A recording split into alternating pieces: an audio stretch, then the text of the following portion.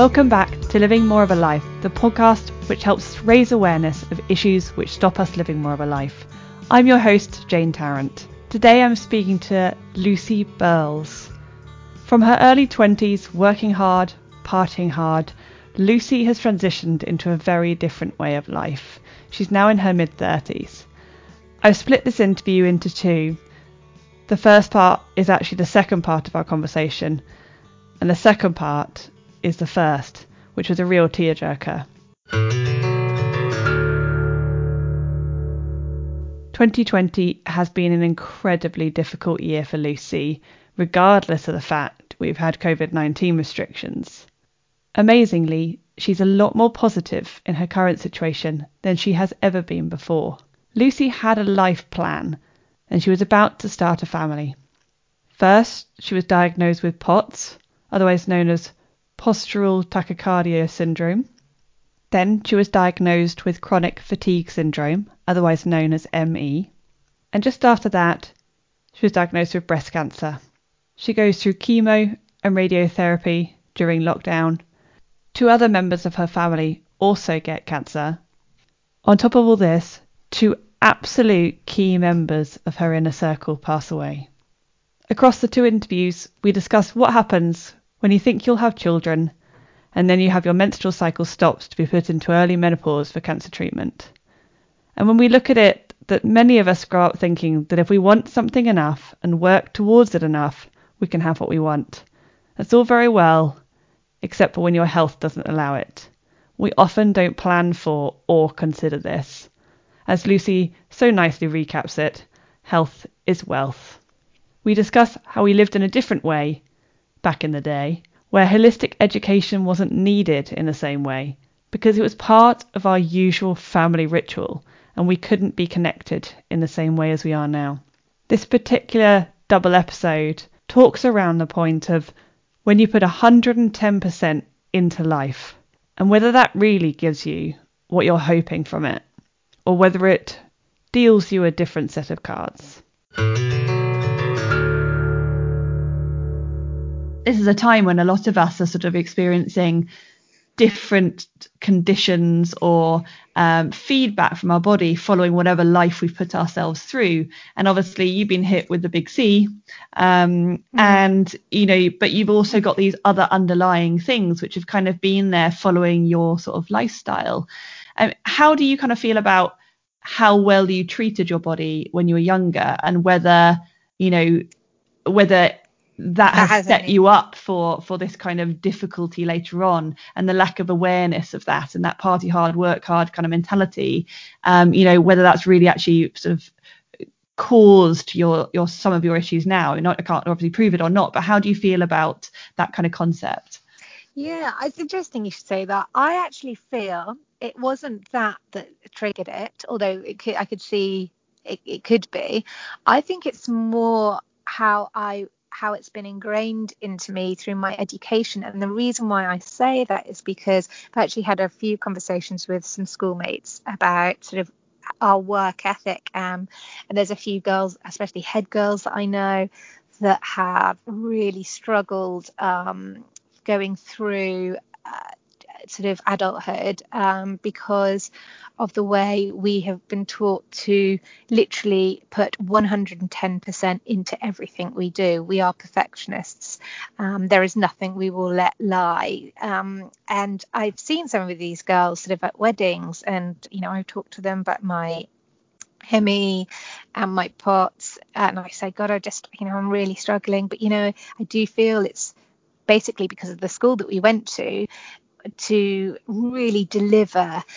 They told us, you've got to do your research. You will be successful if you do that 110%. And I think actually I did do that in my job, and I was very good at that. And people, the children's parents used to come up to me and say, we're so lucky to have you as a school teacher. Or I was a special needs coordinator, so I looked after the children who had special educational needs. And I used to get a lot of sort of, some people might know them as statements or healthcare plans through for them, educational healthcare plans. And I would I would go to, I'd push it all the way through. I would really, really work hard on helping these children get what they need, by putting my health at risk, by not having a lunch break. I don't think I ever had a lunch break when I worked in a school. I mean, everyone else would take lunch breaks, and that's a really healthy work ethic. But at the time, I didn't see that. I didn't really appreciate that. I just thought, well, yeah, that's fine. You can take your work, your work break then. But actually, I could get another thing done in that time. But what I didn't realize was not only was I losing a social life, also strong relationships with colleagues, and jeopardizing all of that, but actually my health was at risk. And that, I think, has stemmed from my education of being, if you want to be successful in life, and you don't need to do that to be successful in life. In fact, I feel probably my most successful now because I've overcome such a horrendous year, and yet I'm still smiling, still positive, not crying on the way to work like I was when we were estate agents. I'm able to hold myself together. I know if it doesn't agree with someone, or if I'm unable to do something because of how I'm feeling, then I think, well, that's my body telling me I can't do that. And I think that's a much better skill to have. It's actually quite dangerous to educate children, I think, into a way of thinking you've got to work yourselves into the ground, because, as I said before, like, health is wealth. I mean, you only live one life, and I get quite sad and grieve for the life that I used to have sometimes, because I think I just didn't appreciate it then. But I feel this was such an important lesson for me to learn in my lifetime. So I do see a positive in it, and I think I will overcome this. I'm determined. I will stabilize, and I will get stronger and be able to listen to my body better. And how do you see, once you get to that point where you are more capable physically than you are now, how do you see the way in which you'll prioritize certain things, or how you'll actually approach certain things that you want to do, be it work or whatever it is you go into? How will that look now that you have got some appreciation of life, and also that you realize how hard it is to get that energy back if you lose it? Yeah. Well, I believe, and it's something, again, we've really learned as a family collectively, going through COVID and living in such close quarters, that honesty is absolutely key. I really think I mean, of course, you're not rude, but you need to explain if you're unable to do something, or, if a job requires you to do something, and say, actually, that's a bit too much for me I'm not going to be able to achieve that by myself, or I can't manage all of that, or I'm definitely going to say yes now. I think I can do it. However, if it's a day where I'm not actually feeling too great that day, then I'm going to say I can't. I might have to say on the day I'm not able to do that, or I just have to be really realistic with people and yourself. And yourself is so key. I'm very good looking at myself now, and saying I'm not going to be able to do that, or I'm a bit worried about that, but I still worry about what other people think. And that's just something that I have been working on since 2021 New Year's Eve. It was my first ever time I did a New Year's resolution, but I promised myself that I was not going to care what other people think, and trying to stop working as a people pleaser, which is something that I know I do notoriously. It's just, I just always want to help people in a way, and actually, again, I would sacrifice my health for it. So something that I just think I can't do if I want to live more of a life, I guess. Yeah, absolutely. And I think the way in which we have felt that we have to push in work or push in life in general, I don't think we've been taught the flip side of that. It's all very well pushing in life and pushing in work, but up to a point, and only when you have looked after yourself first. Whereas I think it was that complete lack of the kind of holistic health element that probably our entire generation have lacked, as well as our parents and potentially even our grandparents. And I think before that, it was kind of potentially a bit more there, but it was ingrained in culture and habit. So, Yeah. People would sit down to eat their dinner. There were no devices. We would live in a more sort of a slower way. You'd leave the office and go home and there'd be no work there. Yeah, that's true. It was a different style of life. And so they didn't have to have the education because it wasn't an issue. They would just do that naturally. And although, yes, some people would still work themselves into ground and things, the large population of people would actually, compared to today, be living a much healthier lifestyle just through their kind of family unit and the way in which things were, and the fact we couldn't go all over the place all the time. We couldn't be connected 24/7. And yet now we are completely connected 24/7. We can work at any time, anywhere. We can work 24 hours around the clock if we want to. And some people do, because either they feel it's the only way to be successful, as they see it, or wealthy as they see it, in a monetary sense. But we are now at the point where we are receiving these warnings. And, whereas I spoke to Dr. Medlena Kanchev back in episode 3, she got cancer when she'd got 2 young children. She'd lost her husband, and she had a business to run, and she very luckily was able to get over that quite quickly. And, it wasn't at the highest grade, and she was able to appreciate life so much more. And now she has brilliant health at, near to 60.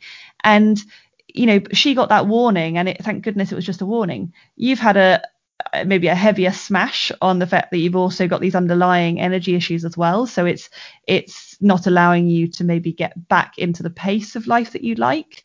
But I think that you've still taken the learnings from it, and as you go forward, you will. But so many people are still waiting for that warning and that shock. And I don't think that people expect it to come. I think everybody's like, oh, it won't happen to me. But I think the reality is, when will it happen to me? Yeah. I try and that's why I went into teaching. I always thought, after I didn't really like my school, and the experiences that I had from it, I mean, some were positive, but some weren't. And because of that, I thought, gosh, I'd never want to be a teacher. And then I did a full circle, and I thought, actually, I could be a really good teacher and actually teach the holistic self and teach children how to respect themselves. And that's exactly what I did. It was so key. And I think now when I see my nephews and nieces, who are not too much younger than me, I now see them working hard. I just say to them, it's just a reminder, take that lunch break, make sure you're not working yourself into the ground. You don't want to be me, trust me.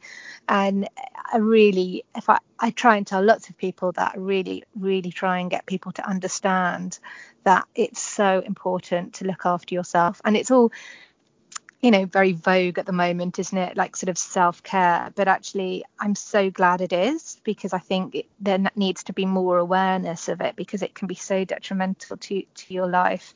I think I could have been, if I didn't have the support network of my amazing family, my mum, I could actually sort of be in the deep, dark depths of depression, which normally go alongside ME, because, well, you can imagine sort of staying in bed all day can actually have that effect on you.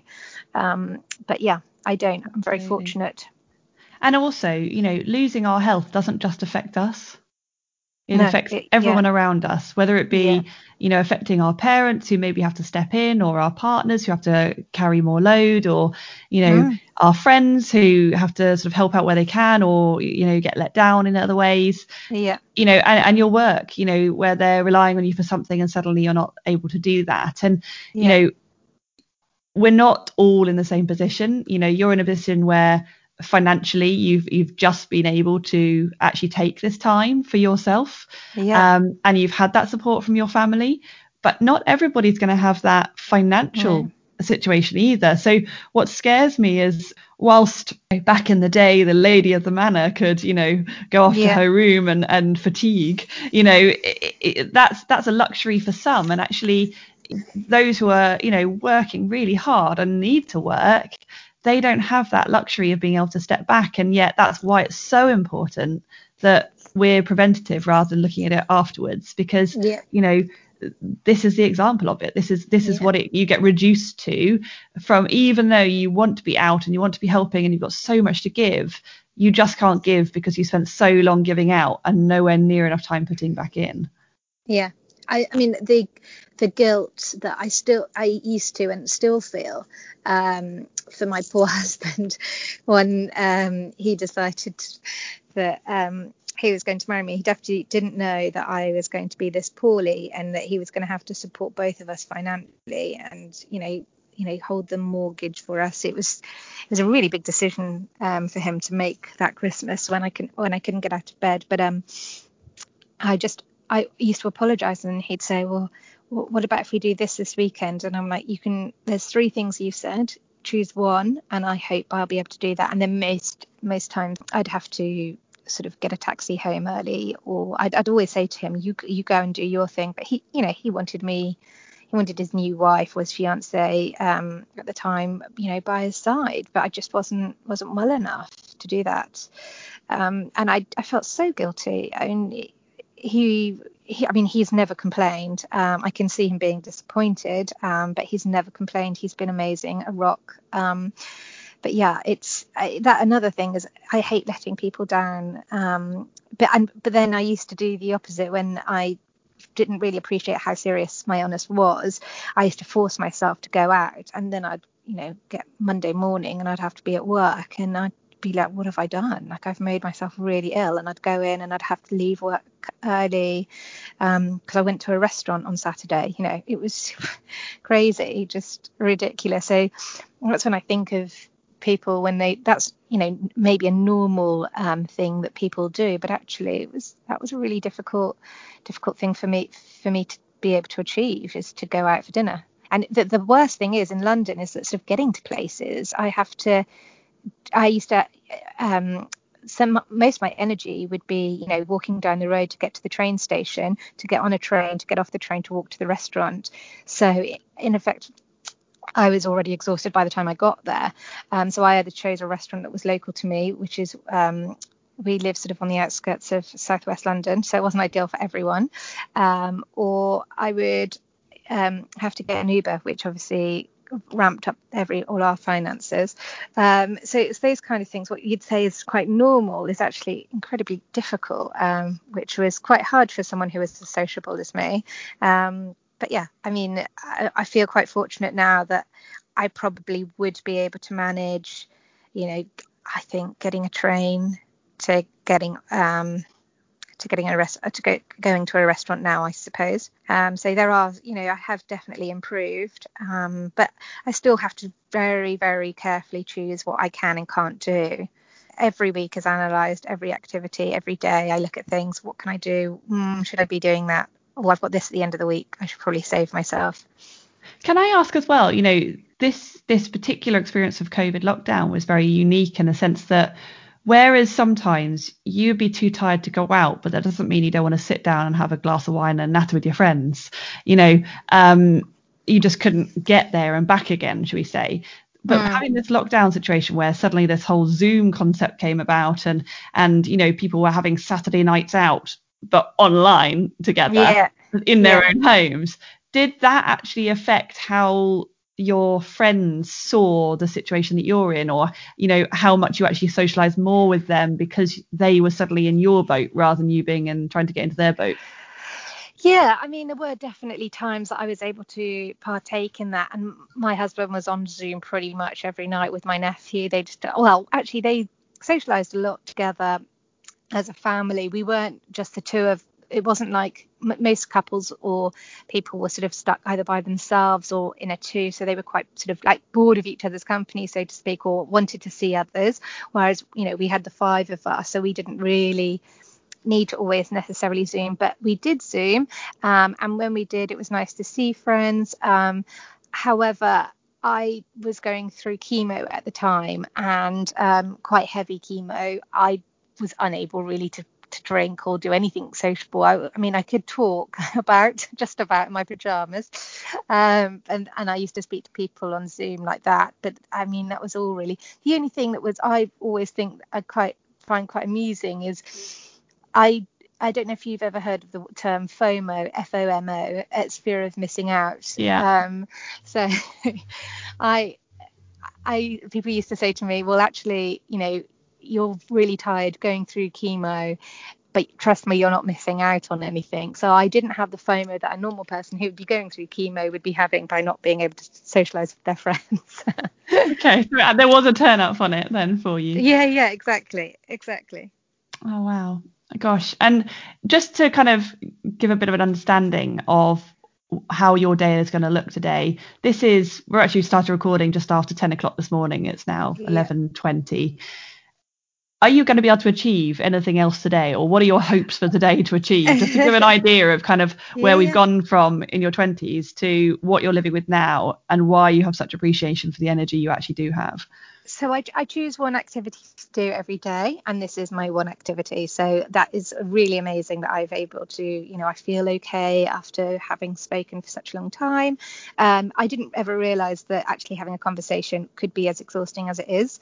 I thought doing something like going to the shops and collecting something was was more tiring, but it's not. Actually using my brain mentally can really trigger my ME. So this is my one thing. I'm now going to go make myself tea, have a rest, probably maybe read something, and then in the afternoon I might do a small activity. We're hopefully going to Cornwall as a family. We're going to stay at this lovely place at Airbnb as a staycation. It was to celebrate me and my sister's sort of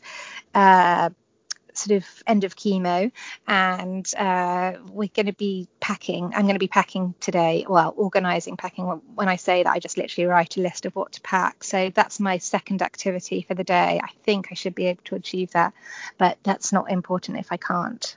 So that's all I'll be doing. Yeah, that's all I'll be doing is writing a list, basically. And taking my dog out to the garden when he needs a wee.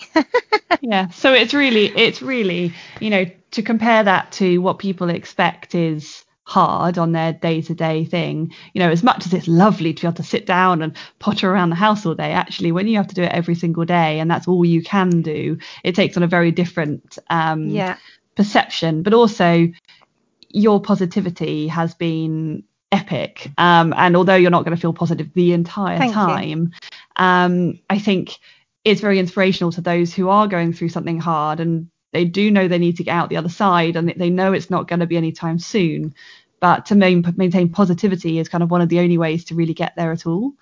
Yeah, I mean, if I could share that anything with anyone, and I do say this to everyone when they ask me, if there's one thing that you could share with someone, is to remain positive. That will get you through anything. And the reason why I say that is because when my mum first got diagnosed when I was 10 years old, there was this lovely friend of ours. She was a pharmacist, and we'd been friends since we were at nursery. Her mum said, Irene, I'm so sorry to hear you've got cancer. She said, but if I can teach you anything, if I can let you know something to take with you, is to stay positive throughout this journey. It will get you through this.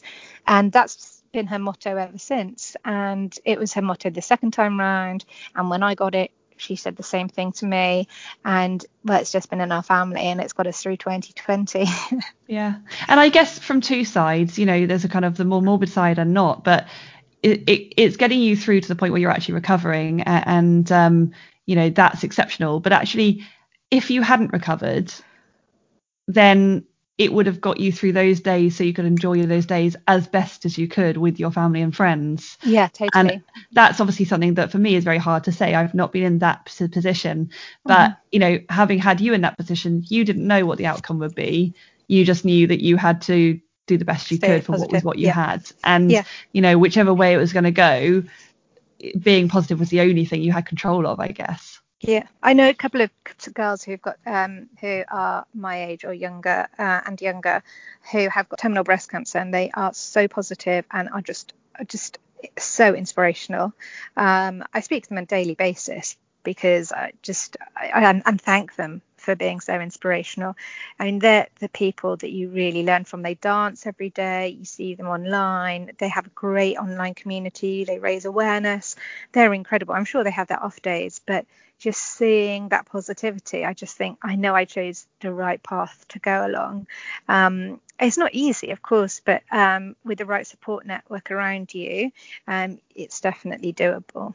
Absolutely. And if you haven't got the right support network directly around you, there is actually a massive online community now, isn't there? Of, Yeah. If you want to find something, you only need to go on Instagram and put a couple of hashtags in, and suddenly you're going to find a lot of people going through the same journey as you, or a similar experience, where you'll be able to take something from them, whether it's just watching them to make you feel happier, or whether it's reaching out, or whether it's asking about their story, or, just confiding in someone. There's actually the awareness now is one of the most powerful things, because we are getting better about talking about things. This, for example, is something that's hard to talk about, and to share sort of what you've been through is not always easy or nice, but actually for people to hear it and to know that you can still have the best life you can live, and effectively you're living more of a life based on what you can do, and that's really important for now.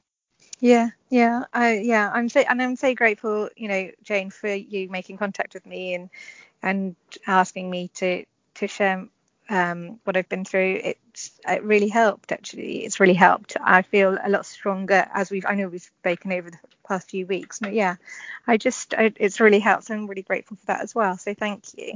Absolutely. Well, thank you so much for being on and sharing your story and showing what a delight you still are. And hopefully one day we'll get to dance together. Oh, yes.